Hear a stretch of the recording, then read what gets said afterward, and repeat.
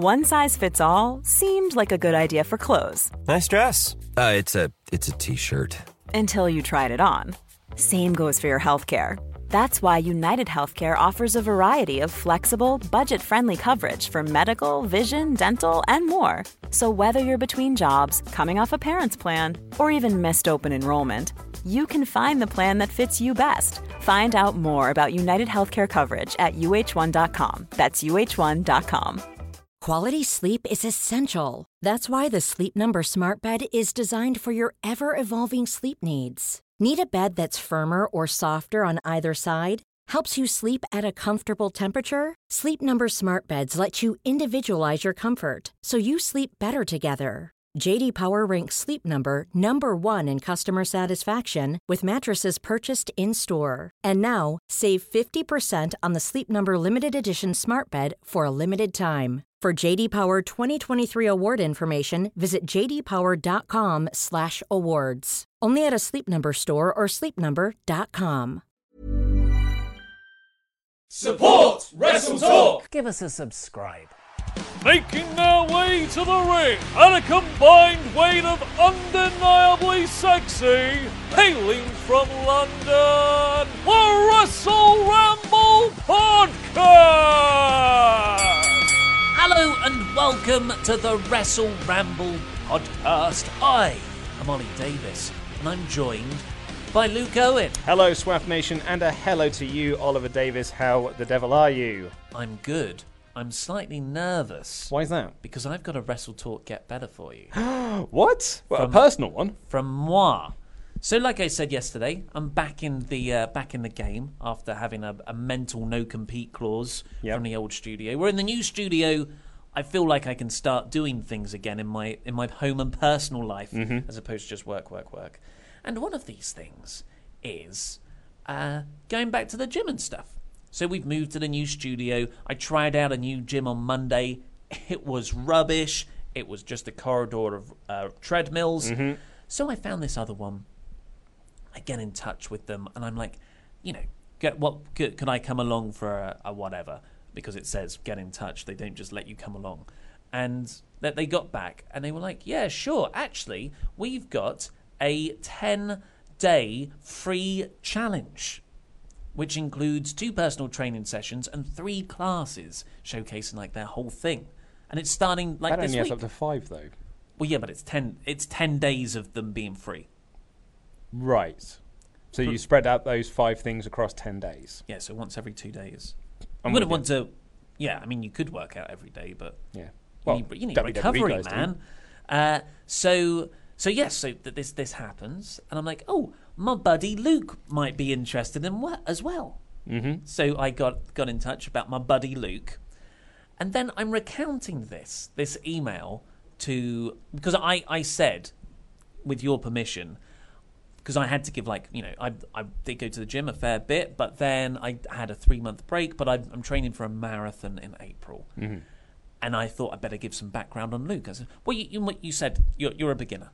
Yes, absolutely, yeah. I know I can spell gym. If I saw one, I'd know what it is. So I say that. I said, Luke's more of a beginner. And they got back to me and said, thank you for getting back to me. It would be great to have you and Luke on board. Beginners are more than welcome. We have clients ranging from first-timers, NHS nurses, right through to athletes. What's the difference between a first-timer and an NHS nurse? I don't know. That's a really weird thing. First-timers, nurses. Maybe he was writing the email, looked around like, what else do we have? Oh, there's an NHS nurse right there. NHS nurses, lamps. Thankfully, we only have one smark in our community, which happens to be me. And I tell my girlfriend this. Oh, and as soon as I said smark, I was like, wait a second. Do you know what smark is, Anna? And she went, only because of you. I've never heard that used anywhere else before. And I was thinking, smart mark. No, that's only a wrestling thing. Yeah. He knows who you are. And because you assume you sent it from your Wrestle Talk email. No, as it's well. my personal one, but I think that still has... It still has the Wrestle Talk stamp, yeah. So I'm going at 4 o'clock today. Yeah, it's funny as well. So like, last night I was playing Dungeons and Dragons, and you sent me a text message with like the times that this guy is available for like a consultancy thing. And this is so funny. This is so typical of me, really. You said to me yesterday, would you like to do this? And I went, yeah, that sounds like it's a good idea. It would be good to go down and see what the gym is like. Maybe be part of Wrestle Talk, get better. I'm well up for this. As soon as you sent me that text with timings, I was like, I'm not doing it. Oh, really? I was like, no, I'm not. It's too much admin, and now I'm backing out of it. It's round the corner. I know, but as soon as I saw timings, I was like, it's too much admin.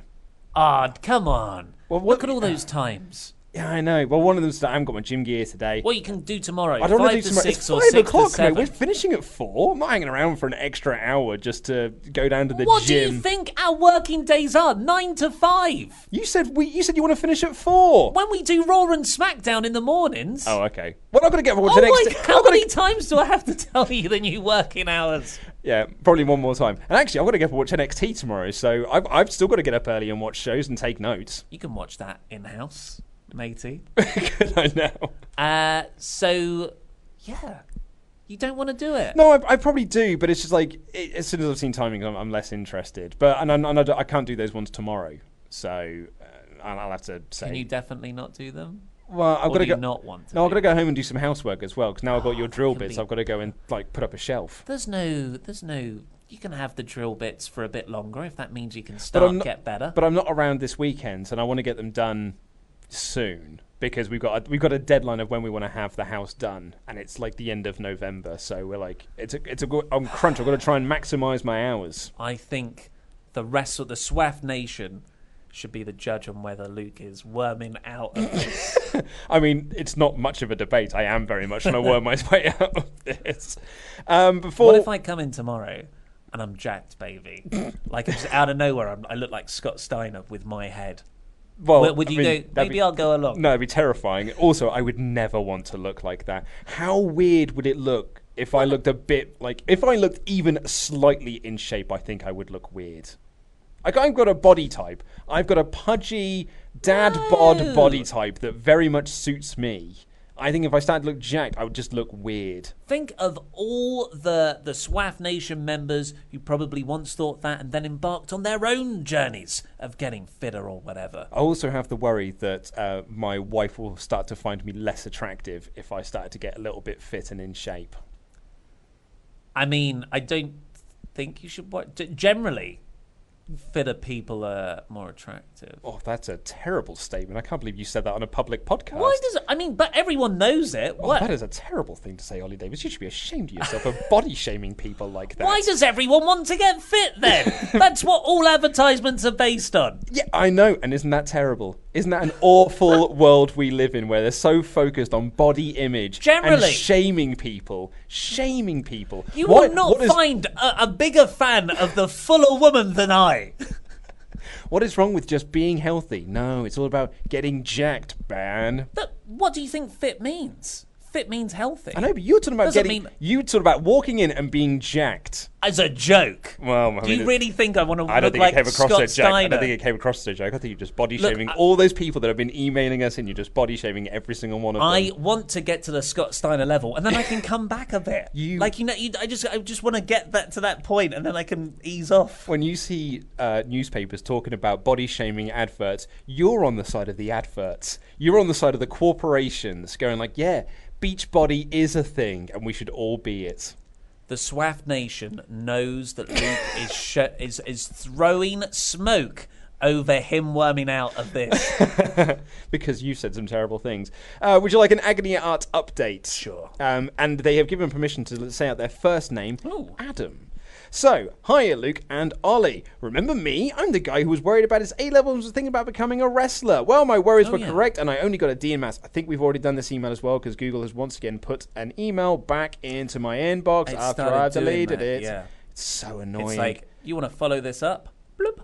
And then it puts it right to the top. Oh, I think you can disable that. I may have to. Well, that's annoying because now I had that set up to read out. And I was like, that's a really lovely short Agony Art. And the first thing it said was, remember me. And I was like, oh, brilliant. We can read this one out then. I don't remember what happened. I believe he did okay and he got into his college.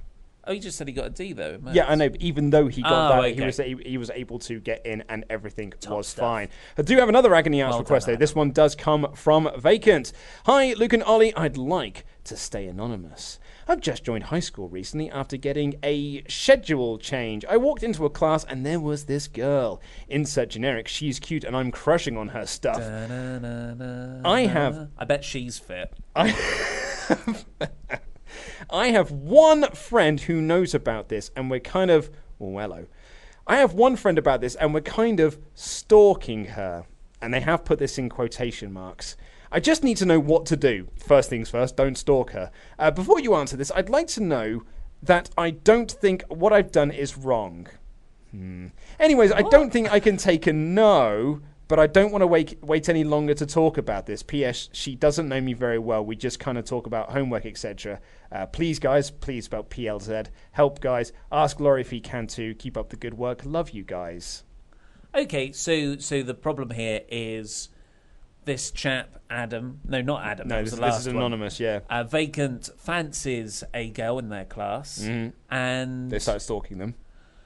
Yeah, hopefully stalking's used in the looser, jokier sense rather than I'm ringing her up at or just going 1 through a.m. going through her Facebook profile and looking at all the images, hoping that you don't accidentally like one of them. Yeah, and show your hand. Or Samoa Joe style, turning up at the house. Daddy's home. Ooh, Andy. The best advice is to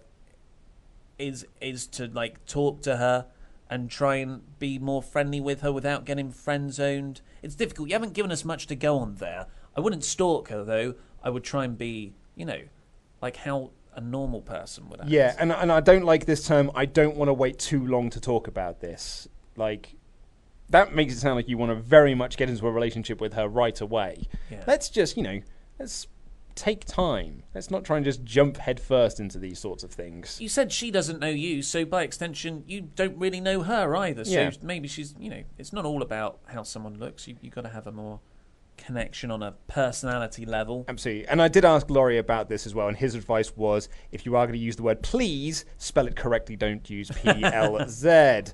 But thank you very much for your email regardless. I like as well, they've got the new version of Gmail. It's giving you some options of how to reply, like an automatic reply thing. One of them is, got it. The other one is, I agree with you. And the third option is, I'm so proud of you.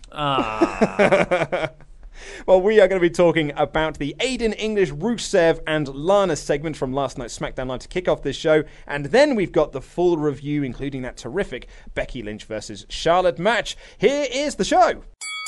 For the meantime, Rusev and Lana's latest chapter in One Night in Milwaukee. You say it's the latest chapter, but I mean, really, this was the final chapter in the One Night in Milwaukee saga. I guess so. Yep.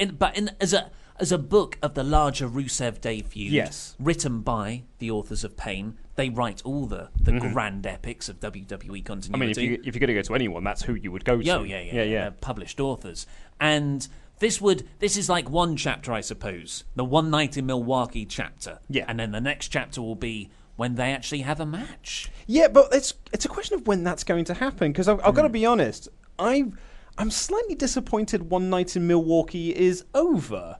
Because I was really enjoying it for the last few weeks, and I felt like there was more that could have been milked from this video. Considering that, like, I suppose the next opportunity for them to have like a match that's on a big grand scale, because you can't just do this on a random episode of SmackDown. So you could do a match next week, but they haven't announced one, and they're probably not going to have a match at Crown Jewel, which means that the next time you can really have an opportunity for them to have like a match on a pay-per-view, even if it's on the pre-show, is Survivor Series, which is the end of November.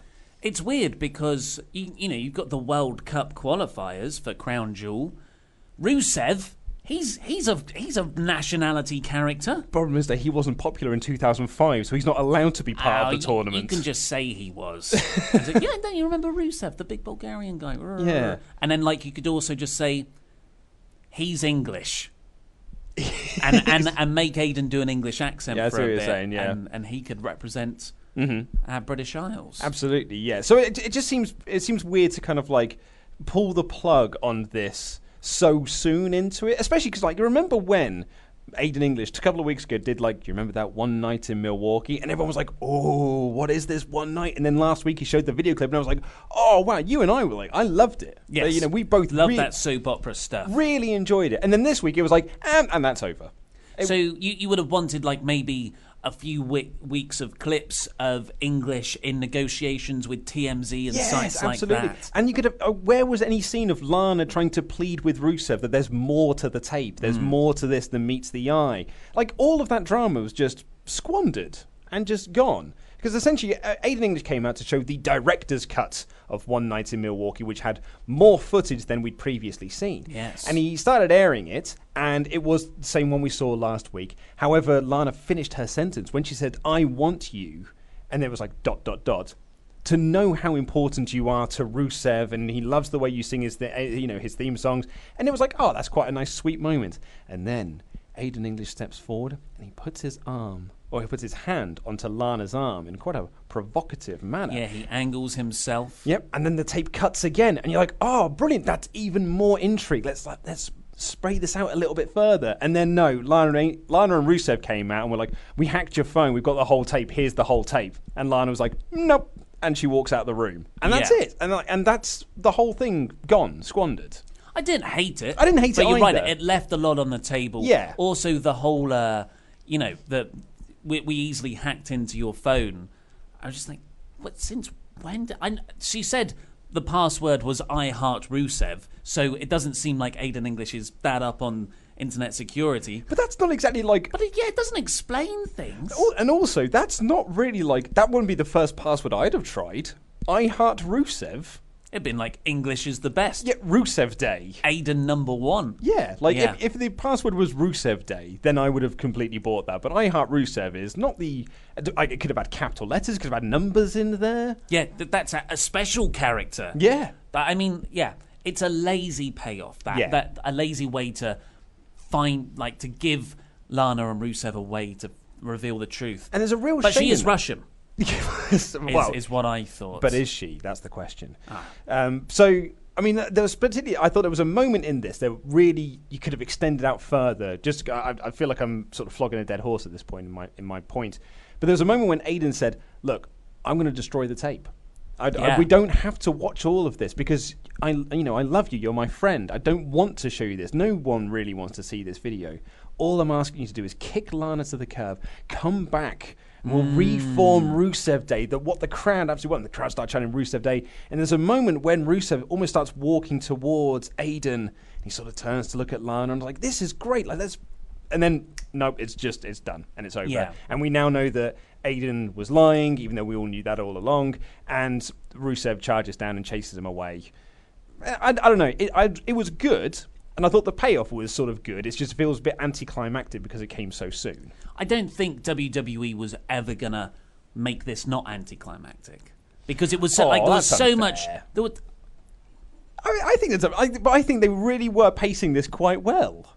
Yeah, but they never had a good reveal to this. I'm just basing this on all of WWE's storylines like this from the last decade. Yeah. It was either this or Jason Jordan was going to turn out to be someone's son. I agree with you. The potential was lost, but I do really like how this plays into Aiden's character, and I hope they capitalise on that part of the storyline at least. And that's, you've got this really nice beat where Aiden, his best friend Rusev, he makes a play at his wife, and that is kind of, I mean, in my head, that's what's fueled his heel turn on Rusev, that he was rejected and he felt humiliated, and maybe this has been bubbling from a couple of months ago. And then you start to think, well, why didn't Lana tell Rusev about this? And you're like, well, because Lana doesn't want to break up these two best buddies. Maybe it was just an innocent mistake. But she did want to break them up, though. Not in the last couple of... Yeah, that was her whole thing. As soon as she came back and had the Happy Lana Day but t-shirt... that was dropped. Oh, well, yes. But so continuity-wise, it makes no sense. So maybe that's when this did happen. Yeah. I don't know. I'm trying. I'm trying to make this into a better story. Yes. I thought it ended in a killer line, though. Oh, this line was line of the night. So they play the full tape, and English has been exposed, and he says, well, it's that the offer's still on the table, and if you ever get bored of Rusev Days, come have some Aiden Nights. Great line. And then he runs out of there when Rusev goes for him. That was a killer line. So really great. I mean, it's shifted gears. I understand a bit too early for our tastes, but it shifted gears now from this soap opera fun into blood feud fighting over a man's wife. Yes. Although, interestingly, I say interestingly, that's a strong word, there was a WWE.com exclusive video, and the only reason I know this is because it was shared on our Discord server, come chit-chat with us, links in the video description below, that Lana has found a new best friend backstage in Carmella. Of course she has. And it was seeming like they were like in the locker room area. It was also with Mandy Rose and Sonya Deville and the Iconics. And it almost felt like, I haven't watched the video, I only looked at the thumbnail and someone said they found a new friend.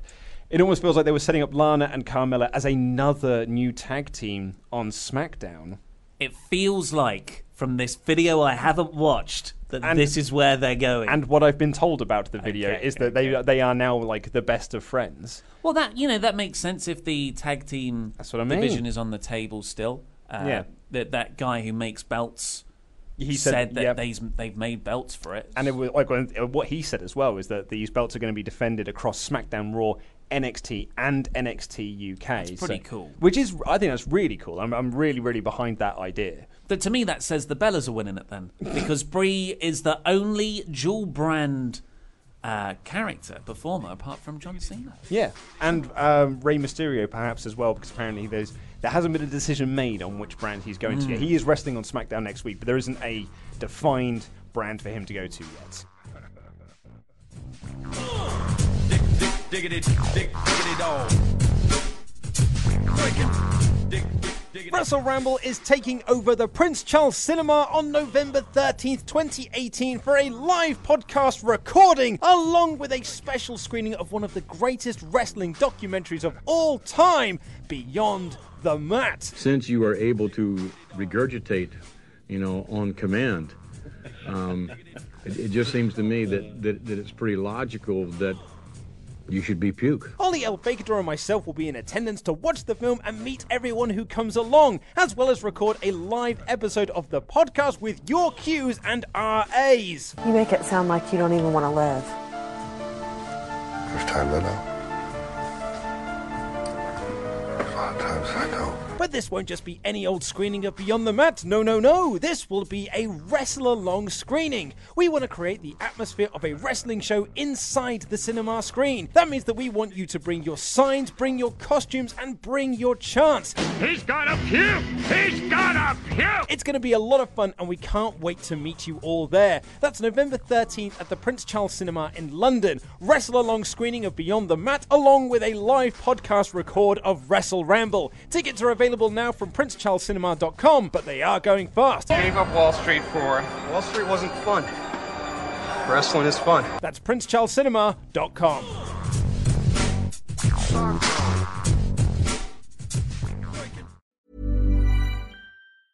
Hi, I'm Daniel, founder of Pretty Litter. Did you know cats tend to hide symptoms of sickness and pain? I learned this the hard way after losing my cat, Gingy. So I created Pretty Litter, a health monitoring litter that helps detect early signs of illness by changing colors, saving you money and potentially your cat's life. Pretty Litter is veterinarian developed, and it's the easiest way to keep tabs on your fur baby's health right at home. Go to prettylitter.com and use code ACAST for 20% off your first order and a free cat toy. Terms and conditions apply. See site for details. Hi, I'm Daniel, founder of Pretty Litter. Did you know cats tend to hide symptoms of sickness and pain? I learned this the hard way after losing my cat, Gingy. So I created Pretty Litter, a health monitoring litter that helps detect early signs of illness by changing colors, saving you money and potentially your cat's life. Pretty Litter is veterinarian developed, and it's the easiest way to keep tabs on your fur baby's health right at home. Go to prettylitter.com and use code ACAST for 20% off your first order and a free cat toy. Terms and conditions apply. See site for details.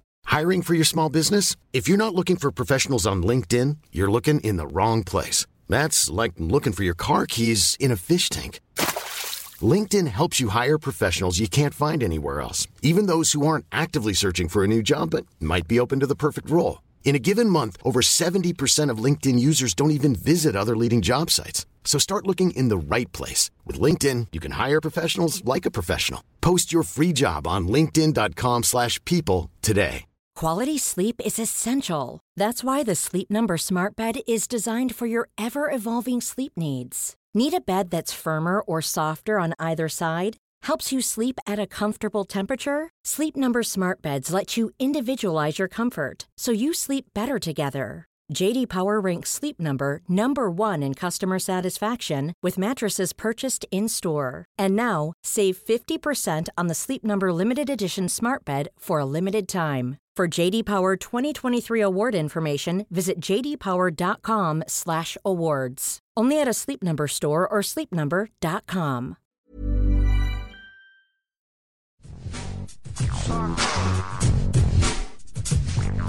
Just before we get into the full review, we have the results of yesterday's poll. Yes, we did. We actually remembered to put the poll in as well, and I only remembered because I was going through getting the timestamps, and I just heard a glimpse of us saying we should remember to put a poll in, and I was like, "Oh yeah, the poll!" I think we should make this a more regular thing. Yeah. In the news we call it the Wrestle Talk question on a poll match. Mm-hmm. Yesterday's question on a poll match was which Kurt Angle is better, Gold Gimp Kurt from yesterday's episode of Raw, or Monday's rather, or Shield Dad Kurt when he briefly joined the Shield at last year's TLC. He won a competition. My favourite image of that was when... sorry, you got one of your hair stuck on your beard. Cheers, there. babe. One of my favourite images of that was, you know when Triple H was part of the Shield for that one house show they did in the UK? Yeah. And it was like he was in full Shield getup as well, and they posted the two images side by side, and it was like dad versus stepdad. So, of the over 1,000 of you voted, thanks guys, and 84% went for Gold Gimp Kurt. Well, I mean that makes sense, really, doesn't it? Absolutely, much sexier. Conquistador Kurt was much sexier than Shield Dad Kurt. He very disturbingly shared on Instagram. Have you seen this? I saw this, yeah. That he said that he's taken the gold gimp suit home for some fun times with his wifey. I mean, I don't like the term wifey. That makes me feel That's what's got you a little bit uncomfortable. That made me feel a bit queasy. It's that he then posted a picture of just his face in it, looking like a F-boy, and then he's got the suit laid out on the bed. Mm-hmm.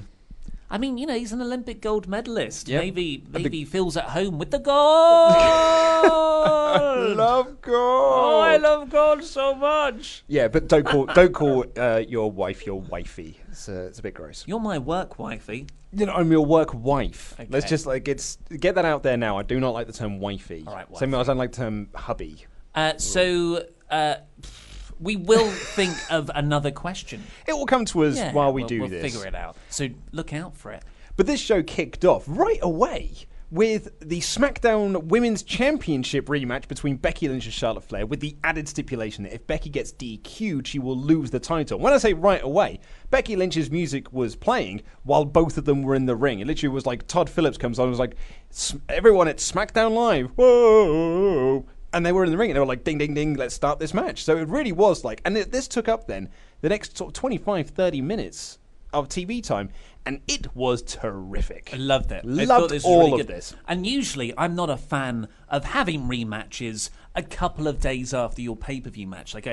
But, you know, to be honest, over the last couple of days, WWE has delivered on it. All the Raw rematches were pretty good. Mm-hmm. You know, you got, for the Rousey Bella's heel turn, if nothing else for that one, and the main event was terrific yesterday. And Brie Bella using her telekinesis. Yes, her special powers. But this one, I thought this was the best of the bunch. Becky Lynch and Charlotte, with that stipulation that actually logically ties into the last one. And the story of the match was so good. It was based around Charlotte obviously going for the arm, Charlotte going for the leg, to set up the figure eight later on, and Becky going for the arm to set up the disarmer. A very submission-based strategy from both people. Yep. And that they've done this story before, but I do not get tired of it because I love submission-based wrestling.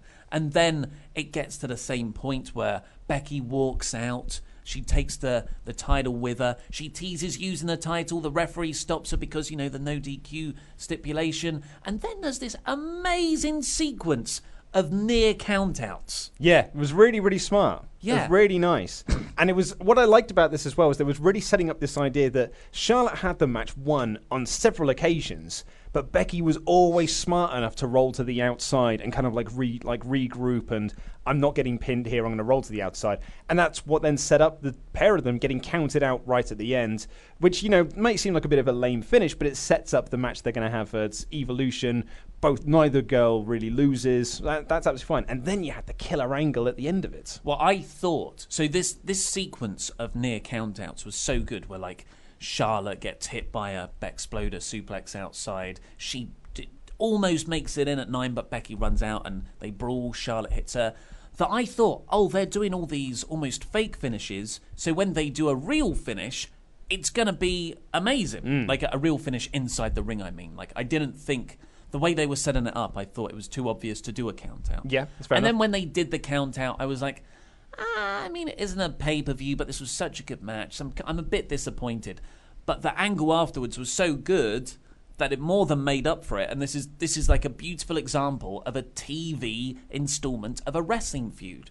It delivers on the wrestling side, and you smartly book around the lack of a proper finish to protect both ladies or men, human beings, wrestlers, sports entertainers, and you keep that pot bubbling for a rematch. And that's, you always want to be building to make people want to see something else. And the angle was Becky's walking away, Charlotte's flopping around everywhere, and she runs up the ramp and spears Becky through the LED screen right at the top of the stage. It looked terrific. It couldn't have looked more perfect. Yeah. It was like Chris Jericho versus Rhino at a SummerSlam 2001. It might not be SummerSlam, it might have been the pay-per-view afterwards. But either way, that was like Rhino gored Chris Jericho through the SmackDown sign. It was really, really awesome. That's what this felt like as well. And it really did collapse perfectly, like it was set up to do so.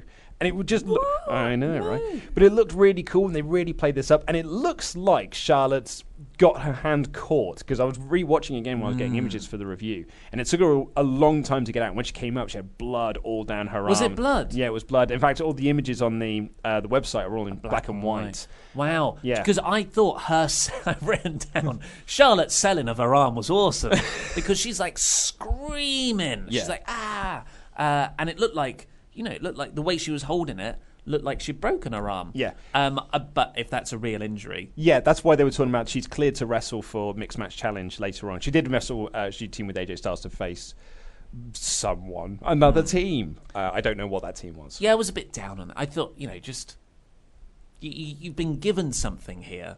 Just have a 1 week replacement. No one's going to be like, I've really been cheated out of that Mixed Match Challenge match.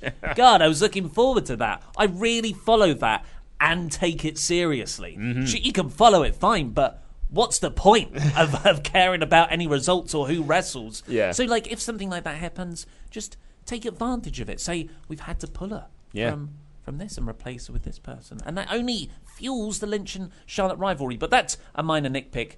Overall, the backstage officials were running immediately in to check on both women. Yeah. A really good match. With a smart, spectacular finish. Loved it. And then Paige announced later in the night that it's going to be a last woman standing, the first ever last woman standing match in WWE history at Evolution. So this is really fun as well, because it's the last time they're ever facing each other in a last woman standing, in the first ever last woman standing at the first ever all women's pay-per-view. Yeah, it does become a bit convoluted when WWE try to promote everything as historic. Yeah.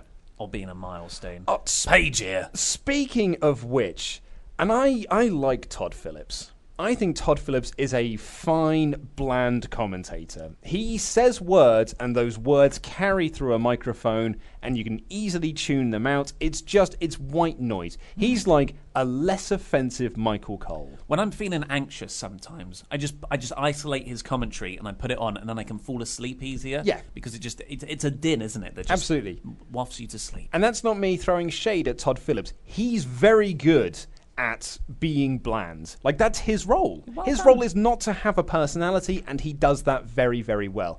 However, I took a lot of issue with Todd Phillips on this show tonight, because how many times did he say, it's the World Cup tournament is to determine the best in the world? He said that sentence probably about 10,000 times, and then like, we are half an hour into this show. He has said Jeff Hardy, Samoa Joe, Big Show, Randy Orton, and The Miz are, quote, the best ever on SmackDown Live. And he said it again later for Rey Mysterio. It's every single person who had a match. Oh, they're among the best on SmackDown Live. These are among the best ever on SmackDown Live. They're among the greats of SmackDown Live. Like, well, if everyone's among the greats, then everyone's just the same. Yeah. But if you're the Saudi prince watching WWE television for the first time in 15 years, then you're probably like, wow. Yeah. Do you think that's what all the video packages were for? Age.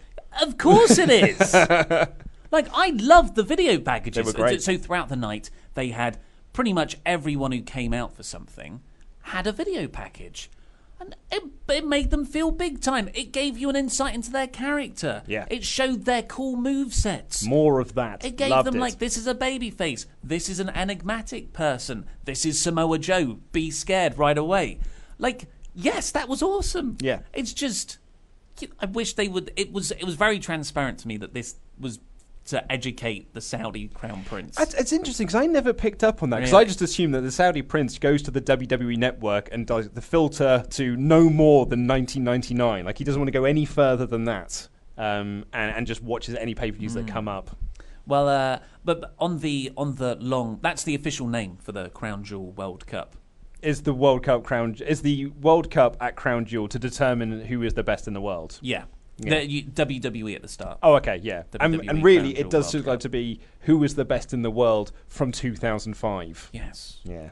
So Undertaker is going to be at SmackDown 1000. It's already announced, but it was a video package. I thought this was a very interestingly structured show, and they've been doing this for about a month, 2 months now, where someone will come out, and then they'll run a video package, maybe even go to a commercial break, have a backstage skit, and then go to the ring. Mm-hmm. And that you're like, this wrestler's been standing here for about 5 minutes. But you know what it's like as well, because we've been to a taping live when they did Raw earlier this year. They just bring all the house lights down. Yeah. So that wrestler ends up standing there in the dark. Yeah, it's kind of like a dark match with themselves. Or if you're No Way Jose, they just play it forever and they just keep doing the dark. Where's he been?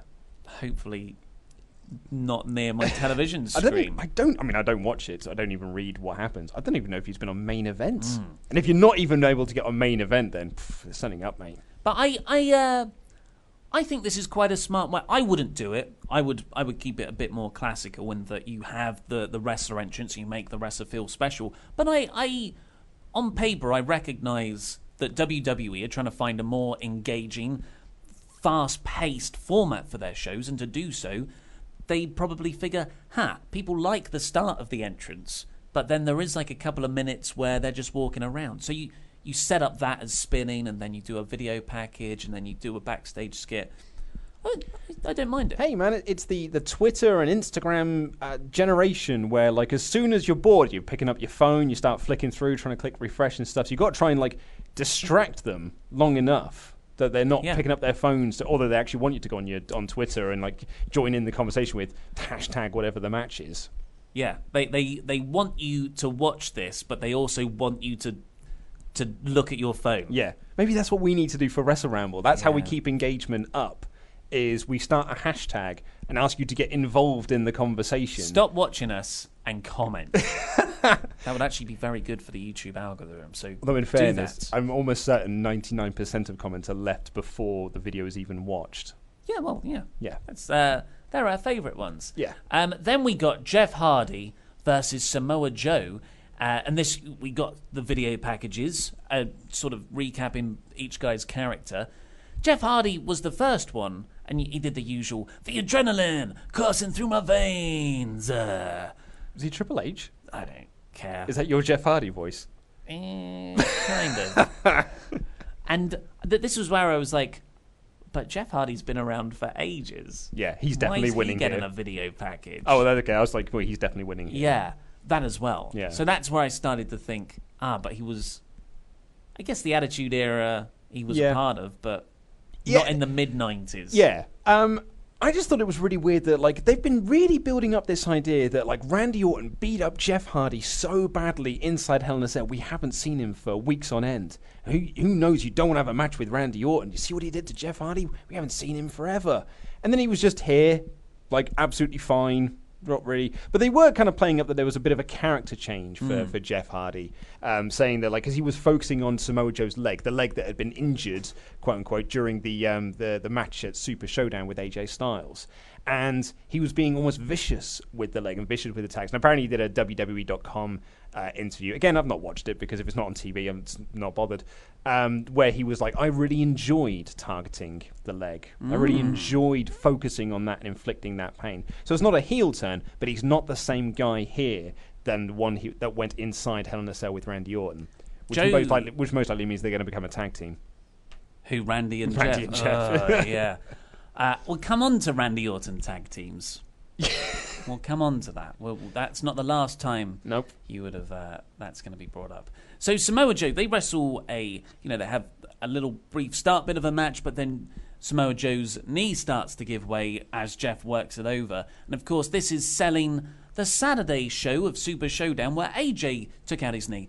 I love this. Mm-hmm. I love selling injuries that happen. Absolutely. Like, not just 3 days ago. Sell injuries that happened weeks ago. Yeah. Not just like, we're going to hit you in the ribs a bit on Raw, and then you can sell that at the pay-per-view, and then we won't talk about it again. That's the extent of WWE's selling of injuries these days. So I really appreciated this. I hope that it carries on for a bit.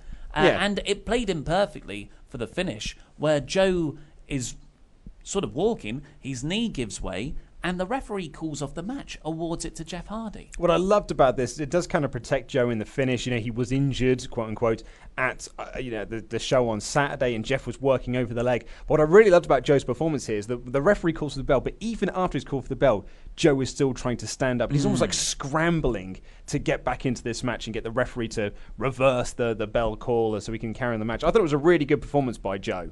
I really, really liked him here. But it was at this point, I figured that Hardy was winning regardless, but I've suddenly realised, and I should have realised it much sooner, that this World Cup tournament to determine the best in the world is not, it's there for the Crown Prince's enjoyment. It's not being used to create or elevate a new star so I'm really not asked about it now, and I'm really nonplussed, and I'm really not bothered. Did you think it was going to be then? Well, if you're going to do a tournament, at least have a purpose for it. Like, I know, I get that it's a glorified house show and it's being done to appease one person and they're being paid billions or whatever it is to do it. But I thought if you're going to do it, at least have a point to it. But the Greatest Royal Rumble happened. I know. Learn from your mistakes. Like, everyone... I know, to you. I had no... illusions of anything other than this was just a throwaway one-night thing. Yep. More for me. I completely get that. But at the same time, at least on Raw, they've used it to further the storyline between Kurt Angle and Baron Corbin. At least in one aspect of it. Here they used it to further Joe's injury. Did they? Yeah. Got over that Joe's injured. That didn't need to be part of the tournament, though, did it? Granted, I suppose that needs to be part of the tournament either. My other issue with that is it took up, a bit more of the TV time. Like, we're now dedicating TV time to what is, as you've just pointed out, a pointless tournament with no outcome that we shouldn't be invested in. But that's WWE TV a lot of the time. It's fascinating. It's a waste of time. It's fascinating to me that so much of WWE booking, more so now than previously in the year at Greatest Royal Rumble, is being influenced by one guy who hasn't watched wrestling for almost 2 decades, and this is the Crown Prince. Like, so many of these creative decisions, not business decisions, I guess they're business decisions by proxy, but so many of these creative decisions are being influenced by one guy with loads and loads of money. Yeah. It's mind-boggling. Oh, it's crazy, yeah. I don't know if it's because you could say, well, that's a terrible thing, but then what if he had really good taste? What if he said, turn Roman heel, bring CM Punk back, I've got all the money, do it. So, this isn't necessarily a bad thing, on paper, but it's bad in its execution.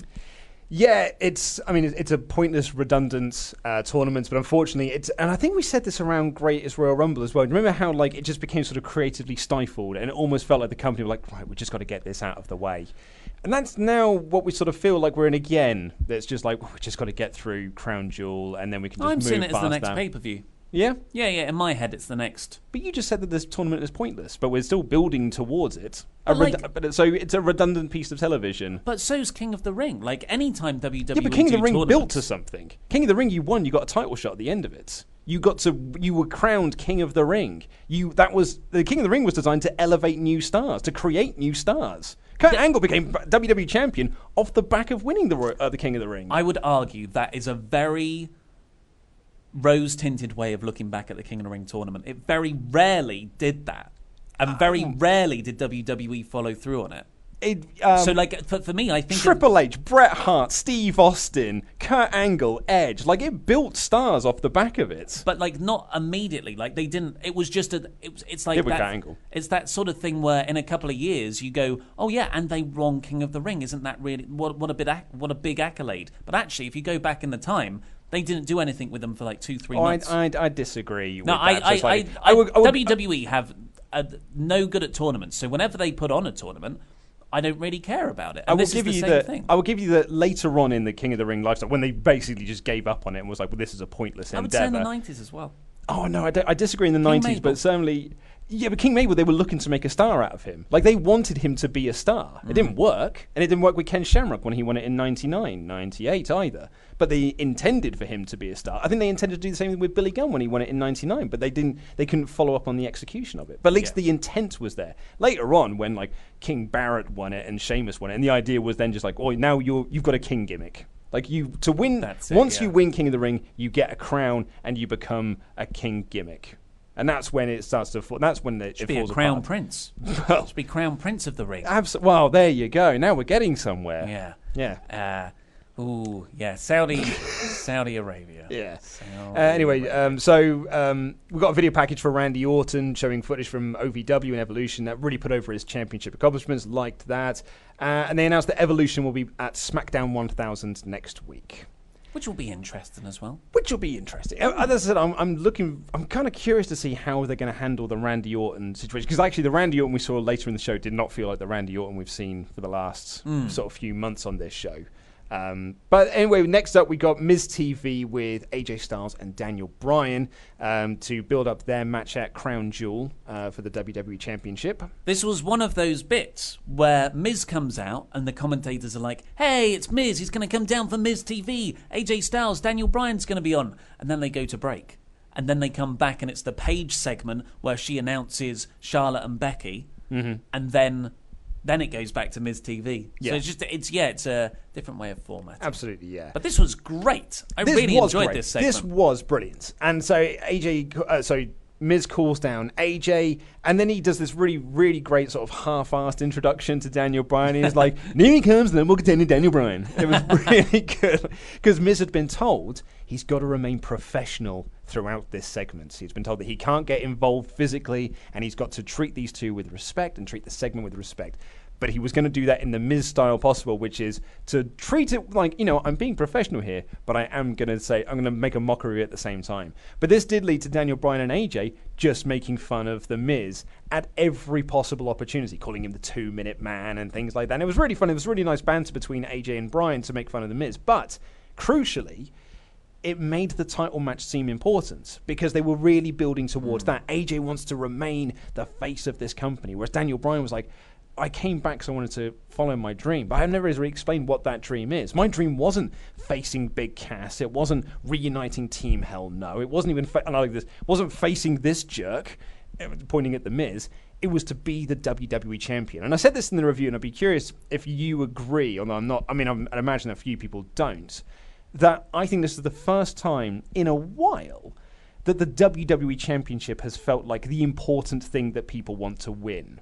Yes. Yeah, I think that's a fair point, actually, because so much of AJ and Nakamura was based on Nakamura's heel turn. Low blows. So much of Joe versus AJ was based around Wendy. Mm-hmm. So, yeah, this is two guys who believe they are the best at wrestling trying to win the thing that says you're the best in wrestling without shenanigans. Thumbs up to all of that. Lovely, lovely stuff. And I must say, Bryan's performance here was incredible. So good. He is so sincere. And I think it's because he is being sincere. He can't lie, this guy. So everything he says feels genuine. That's part of the reason everyone feels so emotionally connected to him. And he is an expert at putting over the opponent, but saying he's better than them. That, like, I love this Chris Jericho lesson in one of his books where he said that, like, one of the first promos he ever cut was calling out this wrestler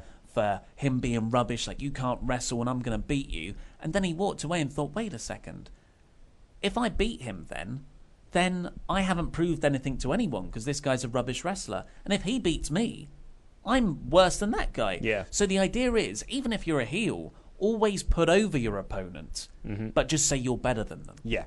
Like, you don't want to make the guy you're facing seem like a goof. I think the classic example of that is Triple H Cactus Jack in the lead up to Royal Rumble 2000. All of Triple H's promos were just like, you are the most dangerous man in the ring. You are always at every opportunity was just like, you're this, you're that, you're absolutely amazing. But I am going to beat you. I'm going to be better than you, and I'm going to win. And that was the last time Triple H ever said anything nice about Mick Foley.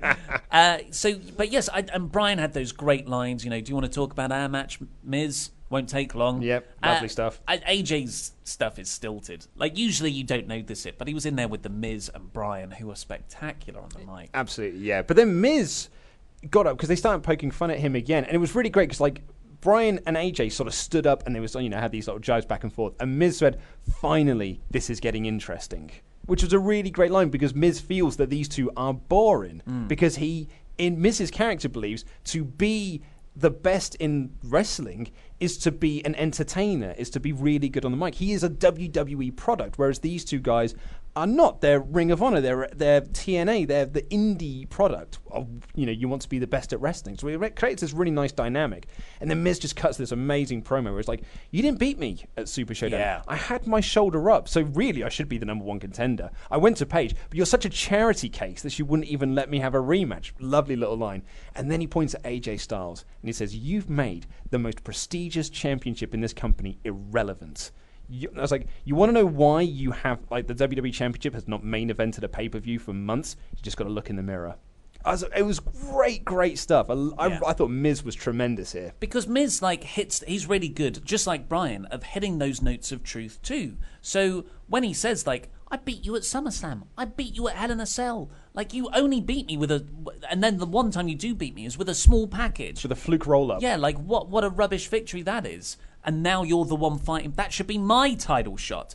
And then you've got Brian also saying that I loved it when he said, I did it, like, my dream wasn't to reunite Team Hell No or go after this guy. Because you're like, that's what we've been saying. Yep. So, yeah, it's really, really, really good. The only slight criticism I have is that... Where he comes, negative Nelly over here. It's just that... Always got something negative to say. Well, it's just like, I keep coming back to it. The Miz and Brian is one of these should be one of these all-time classic blood feuds.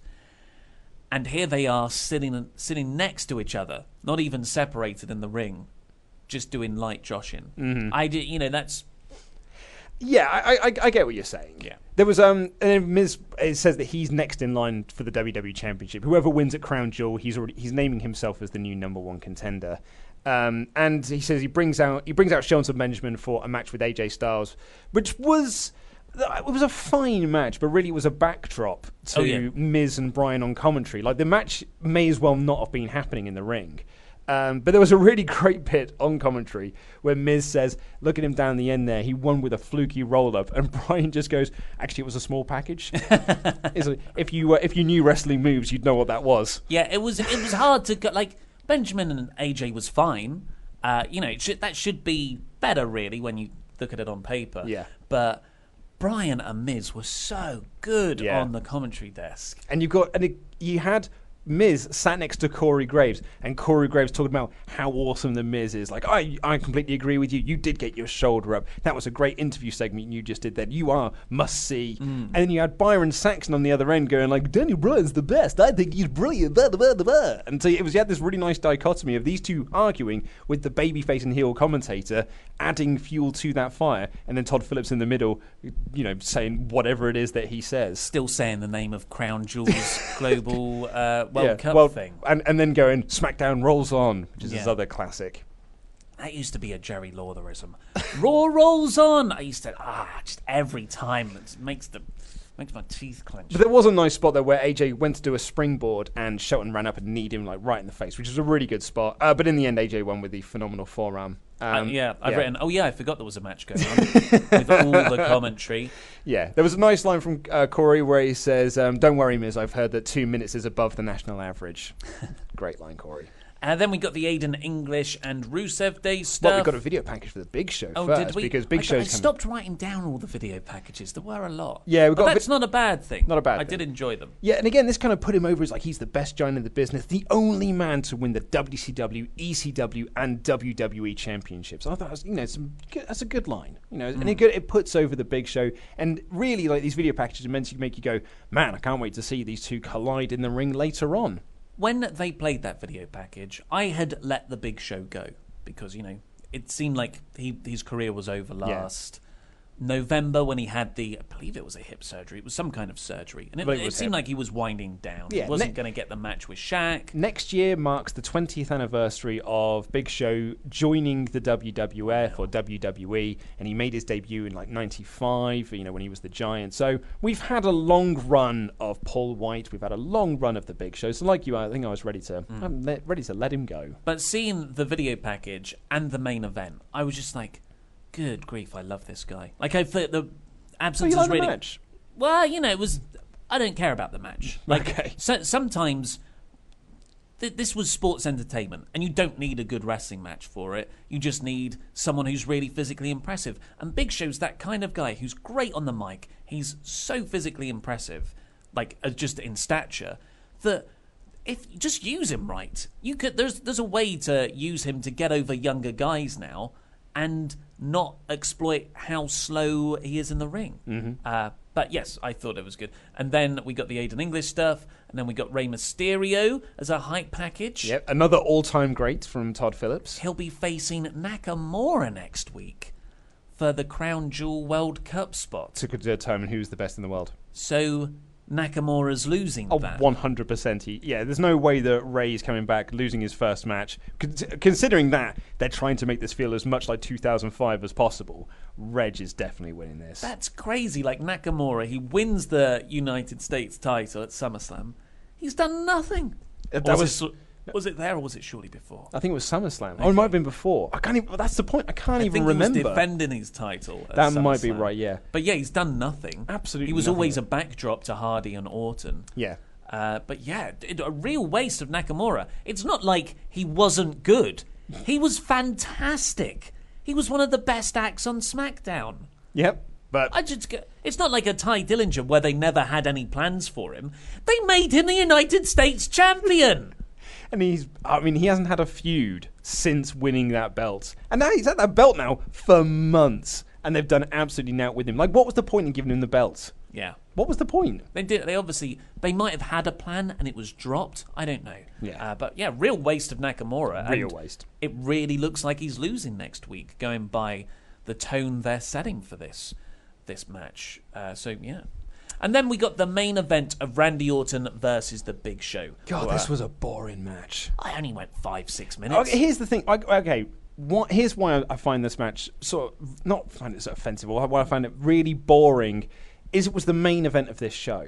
If this had been the opener, fine. If you'd have ended this show with the Becky Charlottes, like the half hour, and you did that big closing angle at the end of the show, I think I'd have been so much higher on this show than I was in the review, which I gave 3 out of 5. I thought it was a perfectly fine show. It was an average show.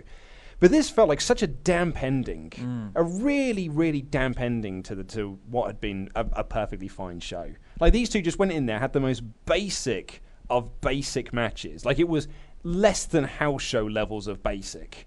And Randy won, and they were like, and that's SmackDown for this week. Yeah, play me off. And I was like, cool. Like, I was waiting for something to happen. Yeah, especially when Evolution is the next pay-per-view. Yeah. You could have Charlotte and Becky Lynch as the main event. And yeah, that big closing angle. You'd have had this big closing angle, then like destroying the set and things like that. That'd have been brilliant. I did like the fact... Before everyone comments, you go like, well, Charlotte had to have the match at Mixed Match Challenge. Then don't have her have that match this week. Then just move that match to next week. I did like the fact that the LED screen was broken through the rest of the episode. But that's the only positive I can see. Adds to that chaotic atmosphere.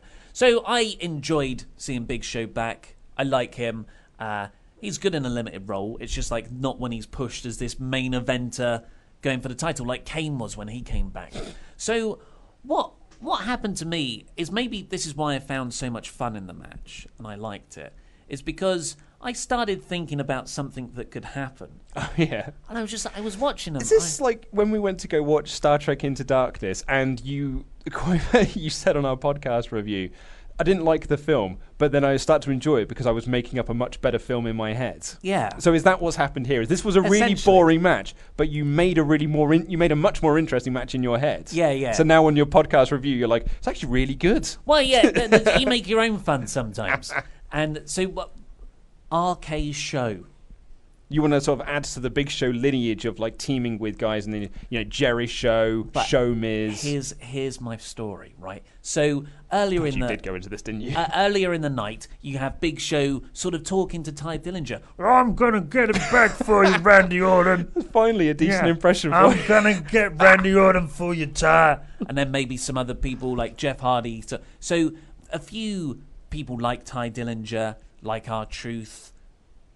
Others like that, the lower mid to undercard, they come down in Big Show's corner because Randy Orton's just been beating them all up, and Randy and Big Show have this sort of stare off for a while, and then Big Show attacks all the youngsters. Yep. And you have like what Progress had in this grizzled vets, young grizzled veterans, this faction, grizzled young veterans, and. Yeah, you just have Randy Orton and Big Show. Like, Big Show doesn't have to... That's a perfect use of Big Show at this stage in his career.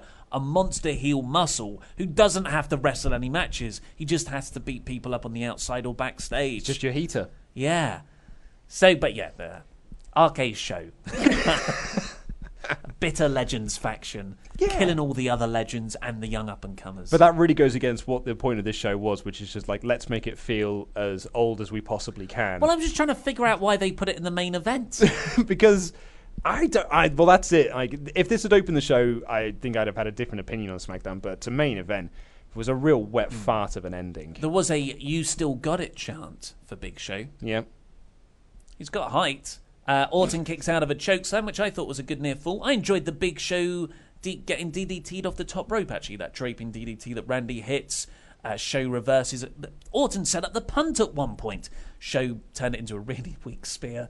But the finish comes when Orton thumbs Big Show in the eye, which the ref couldn't see, and hits, like, a Tama Tonga level RKO where he gets a little pop of air off the initial jump when he touches Well, he's got to. He's so tall. He's got to get that extra little, he's got to double jump it. So I thought that was a great RKO. And interestingly, the first RKO since Randy's returned. Now, you can look at this two ways. You can say, Big Show really took Randy to his limit. He showed that bully what's what.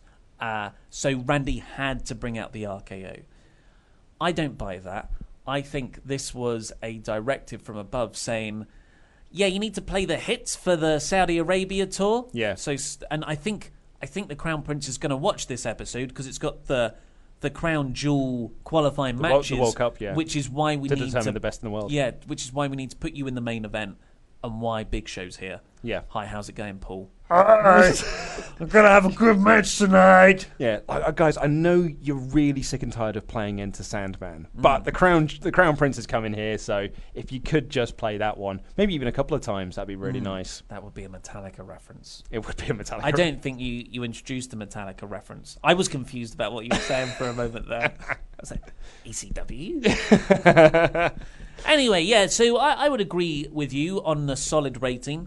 But just, a simple switch of that opening match to the main event could have turned this into slightly higher, just on how you leave them, folks. I'm a little bit, SmackDown 1000 is going to be a fun nostalgia show next week. Doesn't feel like it's going to be on continuity. Oh, no, it totally won't be. I think it's going to be a Raw 25 celebration. Yeah, absolutely. That's exactly what it's going to be. I'd imagine, how we said, I wonder how Randy's going to be with Evolution. He'll probably be like Randy Orton was in 2003 when he first joined Evolution, and they'll just pretend that none of this has really happened. Get the quiff back. Yeah, because maybe that's why he's been growing his hair out. Because, like us. None of this really matters. So it'll be a fun nostalgia show next week. Although I said that about Raw 25, and that ended up being a bit pants. But it's a 2-hour show, which means it's more condensed. It's going to be a busy old 2-hour show because they've got a lot of names to get on there.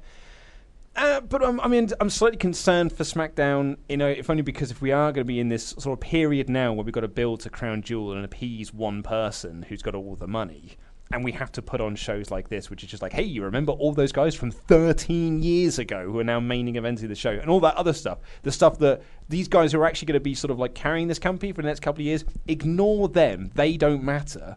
But because really it's the guys from years ago that are the ones you want to focus on. And that evolution thing, we'll do that right at the start, then you can forget about it, and then we'll focus on all these old guys from 13 years ago. So, yeah, I totally agree with you. Yeah. But it's more depressing than that. Because the future of the company that WWE is built, that WWE is ignoring, are actually all from 13 years ago too. Oh, it's actually very true. AJ, Joe, Brian. Yeah. Like, these guys are not young 20-year-olds. But they're all in NXT. At least they feel new in WWE. Well, yeah, though. but in terms of like actually carrying the company, they physically won't be able to 100%. In a couple of years. Yep, you're absolutely right. But AJ's 42, going on 43, I think.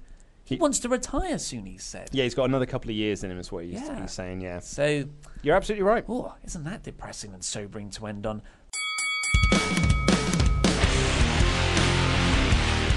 I'm going to kick off with some Poetry Corner. Lovely. You may remember this one. This is from Nikki the Postie, who sent us a poem about belt. Remember, this was part 1 Oh, of yeah, 2. that was a long one. And you were still good. You were a little concerned that they might do the whole history of the belt, but fortunately enough, they ended at a point and have split it into 2 parts. So we join the poem with the Heartbreak Kids. We're at Shawn Michaels around this point. It's still a long way to go. I'm just looking at who the next thing is. Actually, no, even then, this only really takes us to 2001, I would say. Okay, that's not too bad. So, in decades. Yeah, roughly. So after a little while, I just wanted rid, as I found out they'd called him the Heartbreak Kid. He abused me, he used me, he treated me like dirt. I needed a new man, so with Stunning Steve I would flirt. Back and forth we went, and one thing led to another. Then, on the grandest stage of all, we became lovers. His scary friend Tyson helped us on the same page. Then me and Steve went on to take center stage. I did have one night of regret with a big red freak, but me and Steve were stronger than ever by the end of the week. Then chaos ensued. I was alone and in shock. Before I knew what had happened, I was back with The Rock. He was handsome, so cool, like no one I'd ever seen. Although I still loved Austin, I was living the dream. We were riding so high, I thought it would never end. But then I ended up sleeping with his fat, crazy friend. For months I bounced back and forth from Rock to Mick. I bounced so much between them, it made me feel sick. I couldn't have them both, so I decided to leave. Before I knew what had hit me, I was back in the arms of Steve. We were perfect for each other, and everything seemed to click until I spoilt it by again sleeping with Taker and old Saint Mick. Steve did forgive me and did welcome me back. Then I was ambushed by Hunter with a relentless attack. He did this for years and always against my will. Over the next 2 decades, I would get more than my fill. He was paranoid, possessive, and held me way too tight. Then I found I had pointless flings with Mr. McMahon and Mr. White. Anything to get away. And how I felt once more. Then I was saved as Rocky kicked in my bedroom door. It was fun while it lasted, but it didn't take long, especially when my head was turned by sexy Olympic gold. Although it was unexpected, it definitely didn't feel wrong. It was great while it lasted, although it wasn't long. I went with Rock, then Steve, then straight back to Kurt. I wasn't with anyone too long, so I could never get hurt. I was no one's exclusively. This seemed to be the way. I was cheap, I was easy, until I became undisputed with Y2J. We got on, but it was never like it was with the greats, so I just went back to my old flames on a lot of random dates. From Hunter to Hulk, from Rocky to even Taker. I didn't feel bad. I didn't feel these in my heart. I couldn't be a faker. These were all legends. They were all great in the ring, but I needed something different. I needed the next big thing.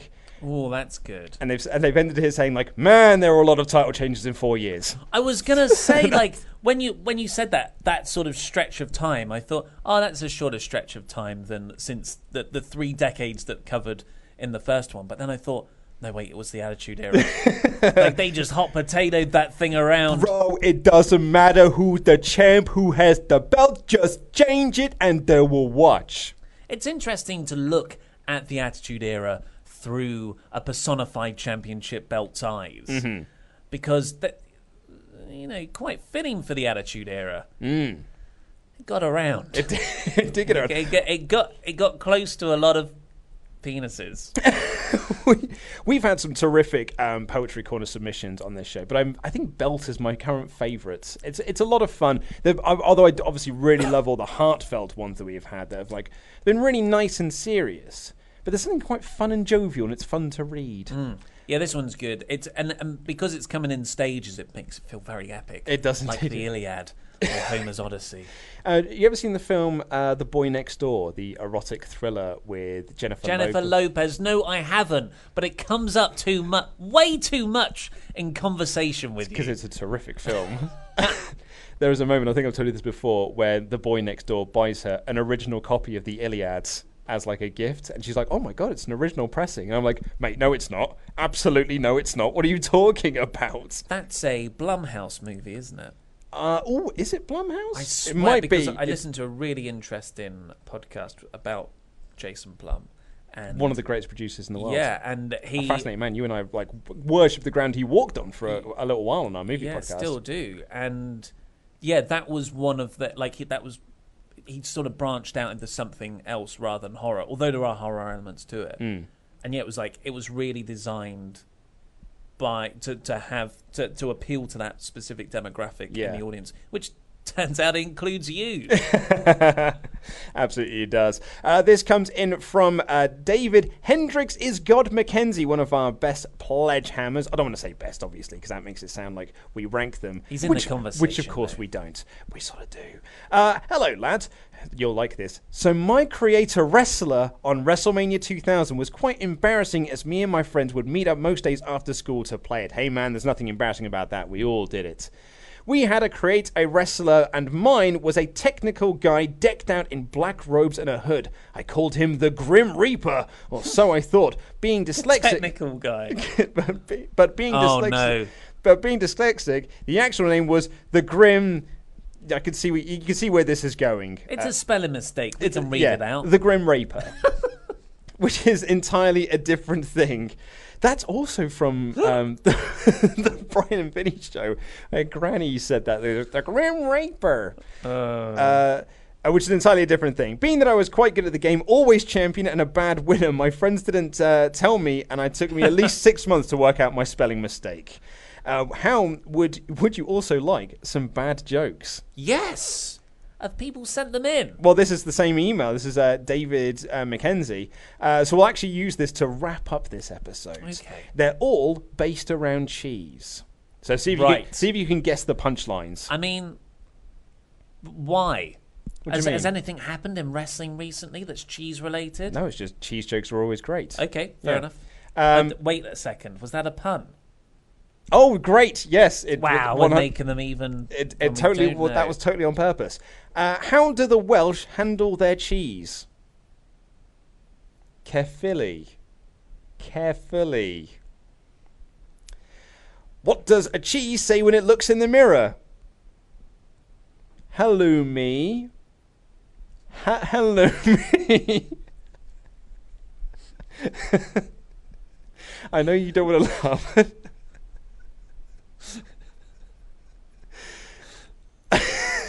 What kind of cheese can you hide a horse in? Oh, I know this one. Do you want to get, what is it? Mascarpone. Mascarpone. What cheese do you use to tempt a bear out of the woods? Come on, bear. Come on, bear. And last one. What kind of music does cheese like? R&B. R&B. Like the cheese. Like the Bella. Like the Bella, exactly. So thank you very much, David. I very much enjoyed every single one of those jokes. I thought they were all tremendous. Yeah. But that is all we've got time for. Myself and Fakeador will be back tomorrow with more of your emails, your Rusev Days, your Agony Arts requests, and your bad jokes if you've got to send them across. I know that Fakeador loves a bad joke, because we're going to be doing the NXT review that I mentioned earlier. But thank you for listening. Take care. Have a good day. I love you. Goodbye.